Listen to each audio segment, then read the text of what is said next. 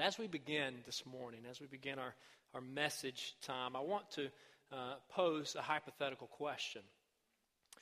I want to ask how you would respond if you heard a knock-knock on your door and you opened up the door to find God there.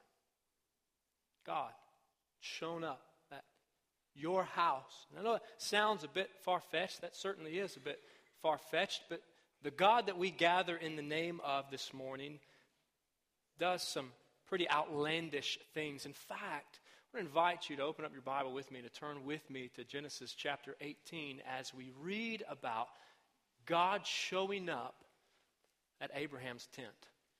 God showing up, appearing, making himself known to Abraham in order to display his incredible presence and to provide an incredible promise that could only be accomplished by one with unlimited power. We've been privileged already to hear about work that God is doing in the Jimmy Hill mission and how God is transforming lives by His great power. And those who have peace with God know that nothing is too incredible for God. Those who have peace with God know that nothing is too incredible for God. Nothing is beyond God. Nothing is too impossible, too far-fetched, too outlandish, too overwhelming for the God of the Bible. I want to invite you to look with me, Genesis chapter 18, as we begin in verse 1, and we read about incredible presence of this God who has all power, holds the world in His hands, who's capable of doing all things, capable of accomplishing the impossible through His great power. Genesis chapter 18, beginning in verse 1, God's word reads this way. The Lord appeared to Abraham near the great trees of Mamre while he was sitting at the entrance to his tent in the heat of the day. Abraham looked up and saw 3 men standing nearby. When he saw them, he hurried from the entrance of his tent to meet them and bowed low to the ground. He said, "If I have found favor in your eyes, my Lord, do not pass your servant by. Let a little water be brought, and then you may all wash your feet and rest under this tree. Let me get you something to eat so you can be refreshed and then go on your way now that you have come to your servant." "Very well," they said, "do as you say." So Abraham hurried into the tent of Sarah. "Quick," he said, "get 3 seahs of the finest flour and knead it and bake some bread." Then he ran to the herd and selected a choice, tender calf and gave it to a servant who hurried to prepare it. He then brought some curds and milk and the calf that had been prepared and set them before them. While they ate, he stood near them under a tree. What in the world is this about? Ever read the Bible and sort of step back and ask that question? What did I just read? What is going on here? What is taking place here? Some things in this story, as well as many stories from God's Word, sound so ancient, so foreign, from a different time. Yet other things, even found here, sound something like we might experience in our own lives, in our own homes, as unexpected guests show up at our house. In this particular case, Abraham, man of great wealth, great status in that day, a man who had acquired a lot of stuff, a lot of possessions, had many trained men for battle in his own household, already proved himself to be a mighty military leader under the blessing of God as he had defeated pagan kings who had come in and taken his nephew Lot and many others. Remember that story. This Abraham experiences some unexpected guests. 3 men show up at his house. And as important as he automatically, right away, recognizes that there is something extremely special about these men. They are his superiors. And so he quickly begins to treat them as honored guests. Quickly begins to make preparations for a meal. And this is not leftovers out of the icebox. This is not a snack. He prepares an elaborate meal that he presents before these men. What he does sort of reminds me of my own grandmother, my granny. Reminds me of my wife Ashley's grandmother as well, her Meemaw. And something that they would do is as they make a very intentional effort every time we gather together to make sure that every area, every corner, every square inch of your stomach is satisfied. Anybody else relate to that? Don't mishear me. I'm not complaining, certainly not complaining, because every grandmother I know is a good cook, and it's a welcomed display of food. And it doesn't matter how many times we tell one of them, hey, we're going to eat on the way, or we're going to eat before we arrive. We show up and quickly begin bringing food out, presenting options for us, making sure that we have plenty to eat, that we don't go to bed hungry. That would be a shame, says my grandmother. But it usually starts sort of like it started here with Abraham. Abraham recognized these men as important, bows down and invites them in quick. He says, let me get you a little water so you can wash up. Get you a little something to eat. ESV translation says, a morsel of bread. Let me get you a little bite. For us, it's, let me get you something to drink. Don't you want a little something to drink or a little snack? And the next thing you know, there's this great big spread of options to eat on the table, whether you're hungry or not. And here Abraham, he instructs his wife, Sarah, to get a lot of flour. 3 seahs of flour. And if you have a footnote in your Bible, and you go down, your footnote might say something like mine, that is probably about 36 pounds. I don't know anything about making homemade bread, but I can imagine that 36 pounds of flour makes a lot of bread. And then Abraham goes and he selects a choice, tender calf, and has his servant prepare it for a meal. And prepare some curds and some milk. This massive offering of a meal to these guests, signifying that Abraham is generous here. Extremely generous here. He recognizes that these are not ordinary folks. In fact, as we read this chapter, if we were to go through and look at all the cases, all the scenarios where the verb goes from singular to plural and back from plural to singular, what they did and said collectively and what the Lord did and said individually, it's clear that these 3 men that show up at Abraham's tent this day represent God here. That God has shown up. Begins right away in verse 1. The Lord appeared to Abraham. God has shown up at the home of Abraham. He shows up to have a meal with Abraham, to enjoy intimate fellowship with him, signifying that he has come in peace to them because they are at peace in their relationship with him. And the truth for us from this opening verses 1 through 8, in the context of all of Scripture, is that with a meal, God confirms his peace with his people. With a meal, God confirms peace with his people. And this sounds sort of like a strange idea, a strange concept. Where in the world does that come from? And in his book on Genesis, Alan Ross traces this idea of peace and peaceful settings, peaceful meals between God and his people throughout Scripture. For example, in the Old Testament, shortly after this, well, actually sometime after this, shortly after this in our Bible, a few hundred years after this, after Abraham's descendants have been delivered from bondage, from slavery in Egypt, and Moses has led them out, and God has given Moses the 10 Commandments and other laws that they're to abide by. In Exodus chapter 24, that relationship, that covenant relationship is confirmed between God and his people through a meal, partaking in a meal together.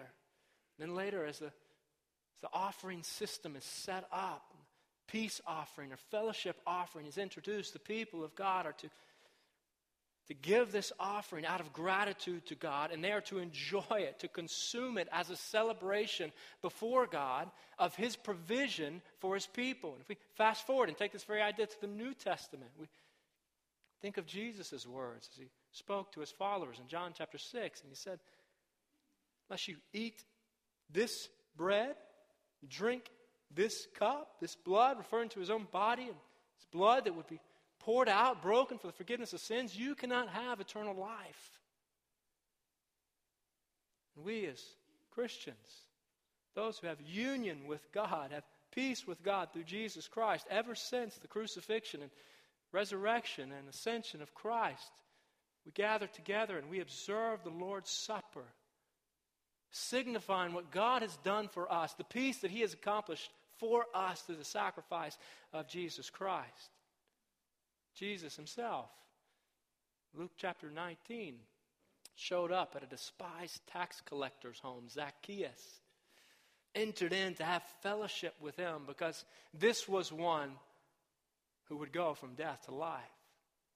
This would be one who was formerly at odds with God, who would now enter into peace with God through faith in Jesus. Fast forward to the book of Revelation, in Revelation chapter 3. Jesus is speaking, and John is recording words of Jesus to the church at Laodicea, characterized by lukewarm Christians, inviting them to repent. Repent of their lukewarmness, lack of spiritual fervor, their lack of devotion to God. And Jesus says to them, "Here I am. I stand at the door and knock. If anyone would open the door and invite me in, I would come in with him and eat with him and they with me."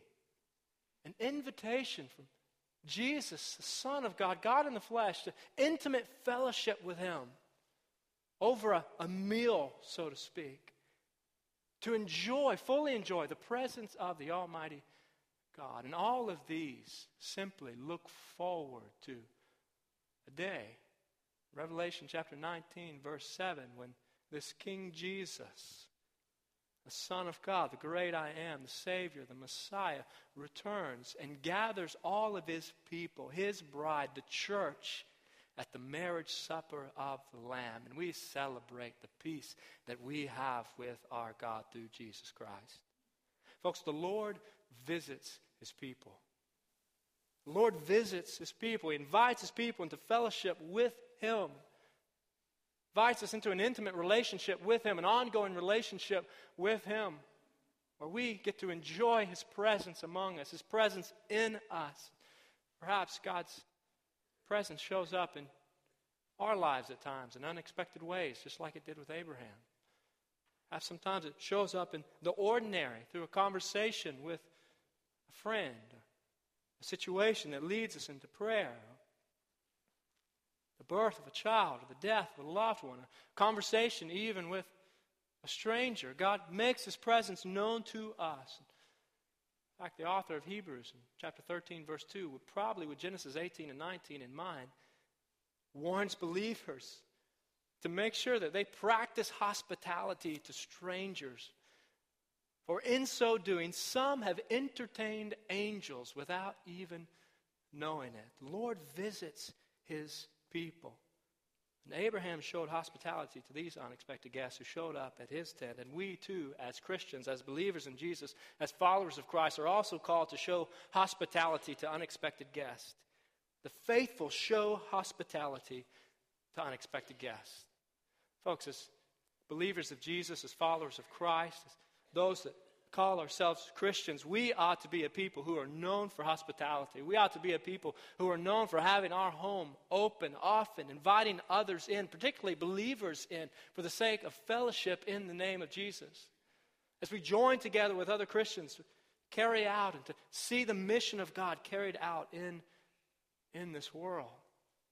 But not only are we called to exercise hospitality with other believers, with other people, called to welcome in the presence of others, but we are also called to welcome in the presence of our Maker, to welcome in the presence of God. The Almighty God, the same God that showed up to Abraham in Genesis chapter 18, the God of Scripture, the one that we've gathered in the name of this morning. We're to welcome in his presence into our homes, signifying that he is not just Lord of the universe, he is Lord of our lives, inviting him to instruct us and to guide us and to mold us and to make us and to use us and to encourage us and to transform us and to be glorified in us as his people. Because we have peace with God through our relationship with Jesus Christ. God's presence is a welcome presence, and ought to be a welcome presence among us, and we ought to cherish the presence of God. Cherish the presence of God in your life. For those that don't know Christ, for those who haven't repented of their sin and trusted in Jesus for salvation, the presence of God is not a comforting presence, because God is a God of justice. But for those who know God through Christ, for those that know the mercy of God through Jesus Christ, the presence of God ought to be a welcomed presence in our life, a comforting presence in our life, a presence that gives us great hope and joy and satisfaction as we have intimate fellowship with our Creator. God's presence showed up in Genesis chapter 18 in order to fellowship with Abraham, but to do so in order to instruct and encourage Abraham. And I want to invite you to look again with me in Genesis chapter 18 as we see the rest of the story here. Genesis chapter 18, beginning in verse 9. So after this meal has taken place, Abraham has stood by, serving these men as they experience this great meal at his home. Verse 9, "Where is your wife Sarah?" they asked him. "There, in the tent," he said. Then one of them said, "I will surely return to you about this time next year, and Sarah, your wife, will have a son." Now Sarah was listening at the entrance to the tent, which was behind him. Abraham and Sarah were already very old, and Sarah was past the age of childbearing. So Sarah laughed to herself as she thought, "After I am worn out and my Lord is old, will I now have this pleasure?" And the Lord said to Abraham, "Why did Sarah laugh? Say, will I really have a child now that I am old? Is anything too hard for the Lord? I will return to you at the appointed time next year, and Sarah will have a son." And Sarah was afraid. So she lied and said, "I did not laugh." But he said, "Yes, you did laugh." And this little interchange between God and Abraham, and backdrop of what Sarah is doing at the same time, we learn that the people of God must believe the promises of God because nothing is impossible for God. The people of God must believe the promises of God because nothing is impossible for God. For us to understand what is taking place here, we need to understand a little bit about what's going on in Abraham and Sarah's life at this point. Because Sarah's no longer just barren. She's no longer simply unable to conceive. She's been trying to conceive for quite some time, but the text makes clear now that she is beyond the age in which it is biologically and humanly possible to have a child.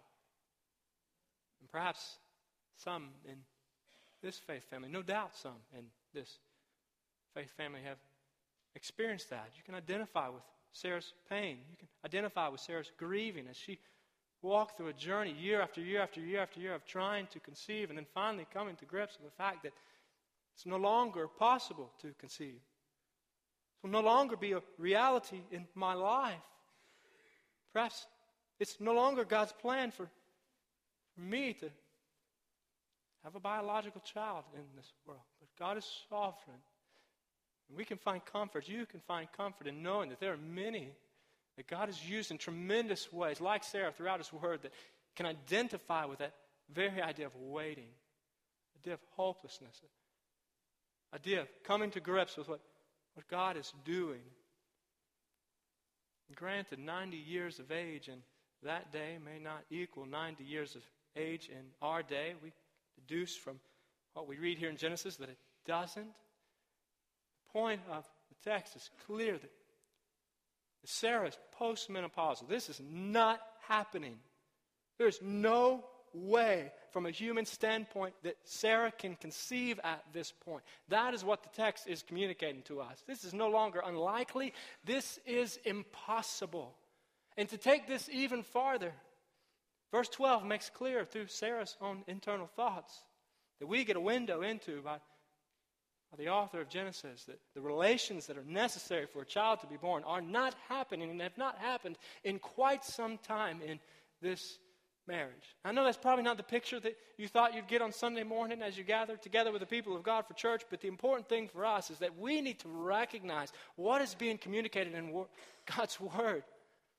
And the miracle that God is promising is going to take place. Sarah's reaction was the natural reaction to such a promise. Anyone would respond as Sarah did. Because the Lord's promises are astonishing.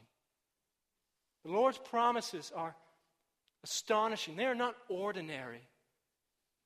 They are not the sort of things that take place every day on their own. God promises great things, things that can only take place through the miraculous intervention of God. Remember that Jesus said, He's teaching His followers, teaching His disciples, that it's difficult for the rich to enter the kingdom of heaven. In fact, He told them it's easier for a camel to pass through the eye of a needle than for the rich to enter God's kingdom. And His disciples are stunned by this. They can't believe this. Well, who then can be saved? How does Jesus respond? He says, with man it is impossible, but with God all things are possible. Folks, those who are at peace with God, those who know God, know that nothing is too incredible for God. Have you ever heard someone pray to God that it was obvious by the way that they prayed that they knew who they were praying to, and that they knew that the one they were praying to was capable of accomplishing whatever He wanted to accomplish in this world? I can remember a time like that in my own life, just over 8 years ago, as family and friends gathered in a hospital room in Bowling Green, Kentucky, as we'd recently heard news that my grandfather had pancreatic cancer. Completely stunned family. No warning signs. Weeks prior to this, we had Christmas as usual with a family. And so we gathered together knowing that this is not good news, to cherish days together, to cherish time together, to express love together, to pray together, to look forward to a day of reunification together. All of us succumb to the fact that prognosis, pancreatic cancer, is not good. Could be days, could be 6 weeks, could be 6 months, but ultimately we believe this is the end. This is going to take him. And I can remember one gentleman showing up who, prior to that time I had not met, shows up with his wife. We're at the hospital. I'd heard his name. He's good friends with my grandfather. Clessy Lonis shows up. And they begin to gather around, and he begins to pray like I have never heard anyone pray. Clearly knows the one he's praying to. Clearly knows that he is praying to the Almighty God of Scripture, the one who holds the world in His hands, the one who is capable of whatever He desires. Praying as if this God can heal anything. That wasn't God's plan in this circumstance. It was only a matter of a few weeks. Grandfather was taken away. The truth for us as people of God who've been transformed by the grace of God, we know that God is capable of whatever He wishes, whatever He desires. He is almighty. His promises are astounding. And as you get to know God, you begin to realize that nothing is impossible for Him, for the Lord's ability surpasses human understanding. The Lord's ability surpasses human understanding. I love what one Bible commentator has said about this passage and these verses here, verses 9 and following. Ken Matthews writes, the miraculous nature of the announcement, the coming birth of Isaac. The miraculous nature of the announcement is underscored by the Lord's amazing discernment of Sarah's private thoughts, Sarah's position in the tent behind him, verse 10, and her internal monologue to herself, verse 12, indicate that by unusual means the visitor knew her heart, not having seen a facial expression or heard a chuckle. Did you catch that? The author of this book clues us in that Sarah's in the tent, and this is an internal conversation that she is having, an internal reaction that she is having. She laughs to herself. And yet the Lord knew she laughed. Power not only in the announcement, but in the very conversation about the announcement that displayed the miraculous nature of God, the miraculous ability of God. And God responds to that situation. Verse 14, key verse of the entire passage, is anything too hard for the Lord? I will return, emphatic, I will return to you at the appointed time next year, and Sarah will have a son. That word hard, is anything too hard for the Lord? It's an important word for us to understand what's being communicated here. It's a word that means difficult or wonderful. It can mean extraordinary. It's the same word that David used in Psalm 139 when he's describing the inescapable knowledge of God. And he says, such knowledge is too wonderful for me. Same word that Jeremiah uses in Jeremiah chapter 32 when he prays to the Lord. He says, sovereign Lord, you have made the heavens and the earth by your great power and outstretched arm. Nothing is too hard for you. And then later in verse 27 of the same chapter, when the Lord gives him this word, he says, I am the Lord, the God of all mankind. Is anything too hard for me? Folks, nothing is too hard for the God that we worship. And those who have peace with that God recognize that nothing is too incredible for God. And we began to expect the miraculous from God. Church, we ought to expect the miraculous from God because God specializes in miracles. He specializes in accomplishing things that cannot happen any other way. Has God ever proven himself faithful through a miracle in your own life? Has God ever provided for you financially when there appeared to be no way? Has God ever healed a sickness when the doctors gave little hope? Has God ever cared for you in a time of overwhelming grief, perhaps in the wake of loss of a spouse or a child? Has God ever provided salvation for you when there was no other way? There was no human way, no possible way to experience salvation. God ever provided a peace that passes all understanding for you in your life? No doubt, if we took the time to do it this morning, we could hear dozens of stories represented in this room of the miraculous hand of God intervening in our lives. Folks, what would happen if we lived as if we truly believed and truly knew the God of this book and the miraculous promises that he makes? How would our conversations be different? How would our lives be prioritized in a different way? How would our prayer life be different if we truly came to grips with the Almighty God of Scripture, who has shown up in our lives, made his presence known in our lives, has come to us and promised great things for us, for his people? How would that affect us? Father, we thank you for the truths of your word. Father, we thank you for your grace. Lord, because you're not only a God who has all control. You're not only the sovereign one who holds the world in your hands, but you are a good God, a merciful God, a compassionate God, a God who's slow to anger and abounding in steadfast love, Lord, and we thank you for that. Father, we thank you for the promise of your presence among us, Lord. Help us as your people to cherish your presence, to welcome your presence, to run after your presence, that we might have more intimate fellowship with you.